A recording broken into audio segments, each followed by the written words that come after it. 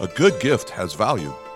We cherish what we've been given when we know it comes at a high price or at a steep cost. But the most valuable gift of all has already been paid for, and it was bought for you. Find out more as we start this new series called The Gift right now.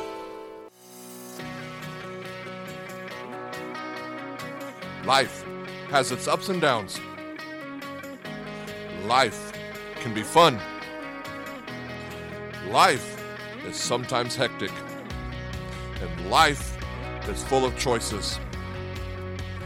Welcome to Venture, the podcast that brings the biblical truth to the ventures that we face in this world and live in today. Hey everybody, welcome back to Venture Podcast. I'm your host, Dan Wills, lead pastor at Chandler Acres Church in Bellevue, Nebraska. And again, as always, I'm so thankful that you've joined us for this podcast. I'm excited about today because we are starting a new series called The Gift. And we are preparing our hearts to celebrate the birth of our Savior, Jesus, during this Christmas season. And so over the next 3 weeks, we're going to be looking at 3 different gifts that some wise men gave to Jesus around the time of his birth, according to the Gospel of Matthew. And we're specifically going to be looking at the Gospel of Matthew, chapter 2. And so let me kind of give you the context of where we're going, and then we'll dive into our word. If you don't know the story, Jesus was born in Bethlehem during the reign of King Herod, and some wise men, or you might call them magi, traveled a great distance to come and worship Jesus. And so I want to ask you, how many of you have a nativity scene at your house, or maybe your grandma has one, or you've seen one, or whatever? If you look at that nativity scene, how many wise men do you usually see? You always see 3 wise men, right? Unless like one fell off and it broke or something like that, right? But how many wise men were there? There was 3, right? But in our nativity scene. But how many wise men were there at the time of Jesus' birth? We actually don't know. We tend to think that there was 3 because they perhaps brought 3 gifts, but the reality is we have no idea how many there actually was. Chances are there could have been dozens. Some scholars say maybe hundreds. We just really don't know. But tradition tells us 3. And what we do know, though, for sure, is that these wise men were highly educated. They were very likely incredibly wealthy, and they were desperate to meet the one who might be the Savior of the world. And so Scripture tells us in Matthew 2, 10 through 11, this is what it says. When they saw the star, they were filled with joy. They entered the house and saw the child with his mother, Mary, and they bowed down and worshiped him. And then they opened their treasure chest and gave him gifts of gold, frankincense, and myrrh. Gold, frankincense, and myrrh. Now, admittedly, when my wife and I had our children, we didn't receive gold, frankincense, and myrrh. Did you guys receive gold, frankincense, and myrrh? You know, what kind of gifts are those anyways, right? Those are just kind of some weird gifts, because when we had our babies, we got diapers, we got onesies, we got binkies, we got blankets, and of course we got the ever-important all-purpose baby snot sucker, right? Right? It's a very important gift. We grew up in the era where it was this little blue bulb with a little thing that you jab up into the baby's nose, right? And you squeeze it and out comes the snot, right? And evidently now they have these new modern versions that pretty much does it all for you. Like it was really hard to do it anyways. But anyway, why is that possible? I have no idea. But wise men offered these 3 gifts: gold, frankincense, and myrrh. These gifts were not only valuable, they were incredibly practical, and yet they were deeply spiritual all at the same time. In fact, all Bible scholars agree that these gifts were not only useful for this family, but I'm going to tell you why as we go through the weeks, but they also foreshadowed some images of what Jesus would represent. Gold, valuable in itself, represented the kingship of Jesus. And myrrh, we're going to talk about that next week. Myrrh represented Jesus as the suffering servant or as the Lamb of God. Today we're going to be talking about frankincense. Before I tell you about the meaning of frankincense, I'm going to tell you a little bit about frankincense. According to my essential oil advisors, because I have many in my life, Not really. Frankincense is an oil that's kind of like a Swiss Army knife, okay? In other words, it's got lots of properties, lots of purposes. Frankincense oil possesses antiseptic, astringent, diuretic, it can be used as a digestive, sedative, uterine, vulnerary, therapeutic properties, all these different things. I have no idea what all that means, but I read it somewhere, okay? And you ask, well, what does a pastor do all week besides preach on Sundays? Well, we look this kind of stuff up. We're just stupid that way, okay? That's what we do. But anyway, what I do know is frankincense was a very expensive, practical gift that helped heal sicknesses and treat wounds, okay? And more so, frankincense was the oil that the priests would use during the sacrifices to burn the incense that would make the smoke that would rise to heaven, symbolizing the prayers of the people, rising in faith to God. And that is why Bible scholars agree that frankincense represents the priestliness of Jesus. Or as we're going to talk about today, Jesus as our high priest. Now, some of you, if you weren't raised Catholic or such, you may be confused right now. Why would Jesus be the high priest? Well, what I want to do today is it may be just a little bit out of the norm, but I'm going to get a little bit deeper today and bring some heavy teaching. And so I hope you can handle it today. All right? So let's dive in. Jesus, the high priest, the priest in Scripture, served one big primary role that was broken into two functions. Okay, the priest essentially would be the representative of the people before God. In other words, he would say, I'm going to represent you to God if I'm the priest. Okay, and the priest's primary role was broken into these two functions. All right, first one, the priest made sacrifices for the forgiveness of sins. As the priest, he would take an innocent animal, sacrifice it to represent the forgiveness of the people's sins.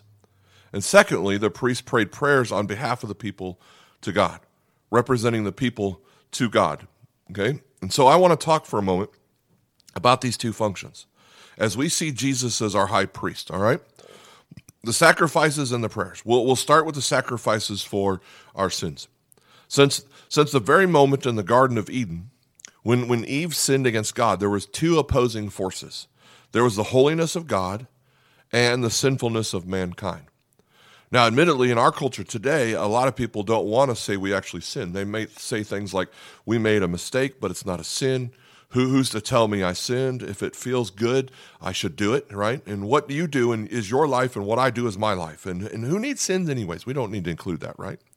One person said sin is a very outdated term to trick children into being good. In other words, who needs sin when you've got an elf on the shelf, right? Who can tell you what kids are doing and then tell Santa, who is making his list and checking it twice and going to find out who's naughty and nice, right? Here's the challenge. We have to understand the reality of sin, because there's the holiness of God and the sinfulness of man. So write this down, okay? It's the only thing I'm going to ask you to write down today, but write this down. If we don't understand the holiness of God, we'll always have a casual approach to sin. Okay? If we don't understand the holiness of God, we will always have a casual approach to sin. Until we understand what it truly means that God is holy, we will never realize the cost and the tragedy of what sin does to us. God is holy. Well, what does it mean that God is holy? The word holy comes from a Greek word, agios, and it means separate or other. So what is God? God is transcendently separate. Our God is perfect in every single way. He is flawless. He is pure. There is no fault, no wrong, no stain on him. Our God is transcendently other. He's separate. He's perfect. And so we need to understand the holiness, that holiness isn't just one of the attributes of God. Holiness is the perfection of all of his attributes. His power is holy. His grace is holy. His mercy is holy. His glory is holy. It's his holiness, his otherness, his separateness, his purity that makes him worthy of our praise. Our God is holy. And our challenge is, we're not. None of us are. Not a single one of us. Not that really nice person you know at work, right? Not me, not you, okay? Scripture teaches us that every single one of us, we've all sinned. We've done something wrong. We've fallen short of God's standard, and sin breaks our intimacy with the holy God. And this is why God hates sin, because it's everything he's not. It's the opposite of his holiness. It disrupts our intimacy, his fellowship with us, and sin separates us from God, and it breaks our life. It destroys our life. and therefore God hates sin. The holiness of God and the sinfulness of man, the high priest in the Old Testament, one time a year would make a sacrifice as a temporary payment for the sins of the people. It was known as the Day of the Atonement, okay, or Yom Kippur. And the priest would sacrifice an innocent animal and go into the tabernacle behind the veil, into the place known as the Holy of Holies. And the priest then would light the frankincense, and the incense would let smoke rise, burning to heaven, representing the cries of the people of God for mercy. And then the priest would take the blood of the innocent animal and sprinkle it on the mercy seat. And this would symbolize the death of an innocent one in place of the guilty ones as a payment for our sins. Then, if you've ever heard the term scapegoat, this is where this term comes from. The priest would then take a goat, an innocent goat, and confess the sins of the people, symbolically transferring the sins onto the goat. And then they would drive the goat into the wilderness or sometimes off a cliff. But therefore, no matter what, the first animal died as a sacrifice, paying the price of the sins. Symbolically, the scapegoat was run out of the community, symbolizing the sins have been separated from the people of God. Now, I want to pause there for a moment because I have to tell you, that's weird, right? Right? That's just weird. If you have never heard this before and you take an innocent, cute little animal and you slit its throat or however you kill it and blood pours into a bucket and you put it on a mercy seat and then you pray, that's just weird, you know? And some of you are probably, man, Dan, you're going to be struck down right where you're at, right? But it's weird. It's extreme. It's kind of gross. It seems entirely unfair. Innocent little animal dying in our place. Who would come up with something like this, right?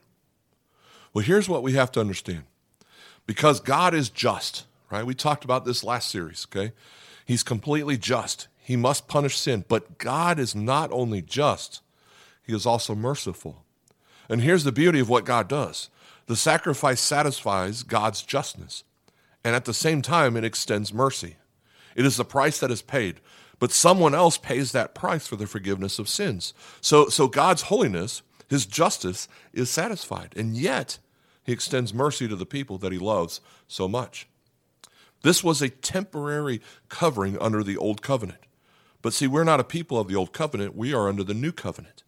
And I want to tell you about a new and a better sacrifice. It comes out of Hebrews 10:10, tells us a little bit about our great high priest. His name is Jesus, and he is the Son of God. Listen to what it says. For God's will for us to be made holy by the sacrifice of the body of Jesus Christ, once for all time. Once for all time. Under the old covenant, the priest stands and ministers before the altar day after day, offering the same sacrifices again and again, which can never take away sin. It's only a temporary covering for sin. But our high priest, whose name is Jesus, offered himself to God as a single sacrifice for sins, good for all time. It's not a temporary covering, but Jesus as the high priest offered his life, shedding his innocent life as a covering for our sins, satisfying the justice of God and extending mercy to God's creation, you and me, who he loves so much. Our high priest gave his life, satisfying the justice of God and simultaneously extended mercy. Jesus is our high priest. He's not just a distant Savior that feels sorry for us. He is a high priest who understands and cares. And Scripture says this about our high priest. Listen to what Hebrews 4:14 and 15 says. So then, since we have a great high priest who has entered heaven, Jesus, the Son of God, let us hold firmly to what we believe. This high priest of ours understands our weaknesses, for he faced all the same testings we do, yet he did not sin. I hope you understand and embrace the truth that whatever you're going through, Jesus understands. He relates to our trials. He sympathizes with our pain. Whatever you're going through at this very moment, he understands what you're going through. If you feel stressed right now and overwhelmed, remember in the Garden of Gethsemane when Jesus' friends abandoned him, he knew what was coming. He fell to the ground and he said, "My soul is overwhelmed in agony to the point of death." If you face anxiety, he understands. If you deal with crazy people in your family, Jesus dealt with crazy people in his family. It's a spiritual principle. I believe that. Every family has crazy. Everyone does. How many of you have somebody crazy in your family, right? If you can't think of somebody, have you considered that maybe you're the crazy one? I'm just saying, I'm just giving you a hard time. But when Jesus said, I am the Messiah, people said, you're a lunatic. They did. They thought he was crazy. Think about how much Jesus understands so you can know how much he cares. Jesus was conceived out of wedlock to a teenage mom. Man, back in that day, that's scandalous, right? He was raised in a small town where everybody whispered about him. Jesus lived in poverty. He was criticized. He was ridiculed. He was bullied. He was tempted by the devil again and again and again. And when he was at his weakness and most vulnerable, he continued on. Yet, he did not sin. Jesus experienced the death of a close friend, right? Lazarus. He grieved the loss of family members. He was accused of things that he did not do. His friends betrayed him. Worst of all, he felt abandoned by God on the cross.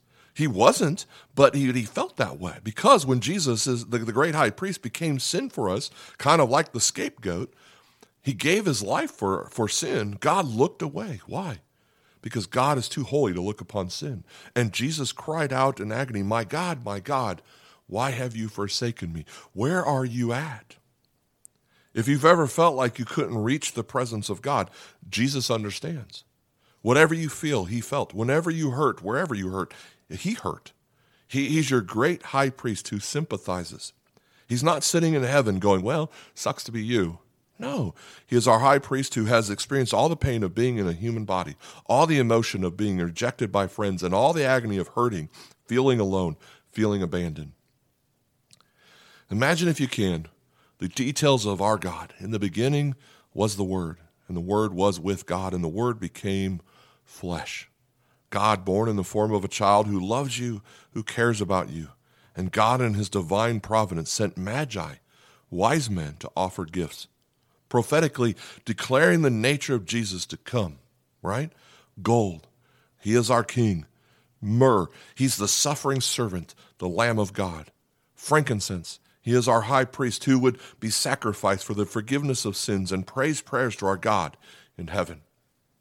And this is why Scripture is so important when it tells us this in Hebrews 4:16. So let us come boldly to the throne of our gracious God. There we will receive his mercy, and we will find grace to help us when we need it most. Here's what I hope you understand.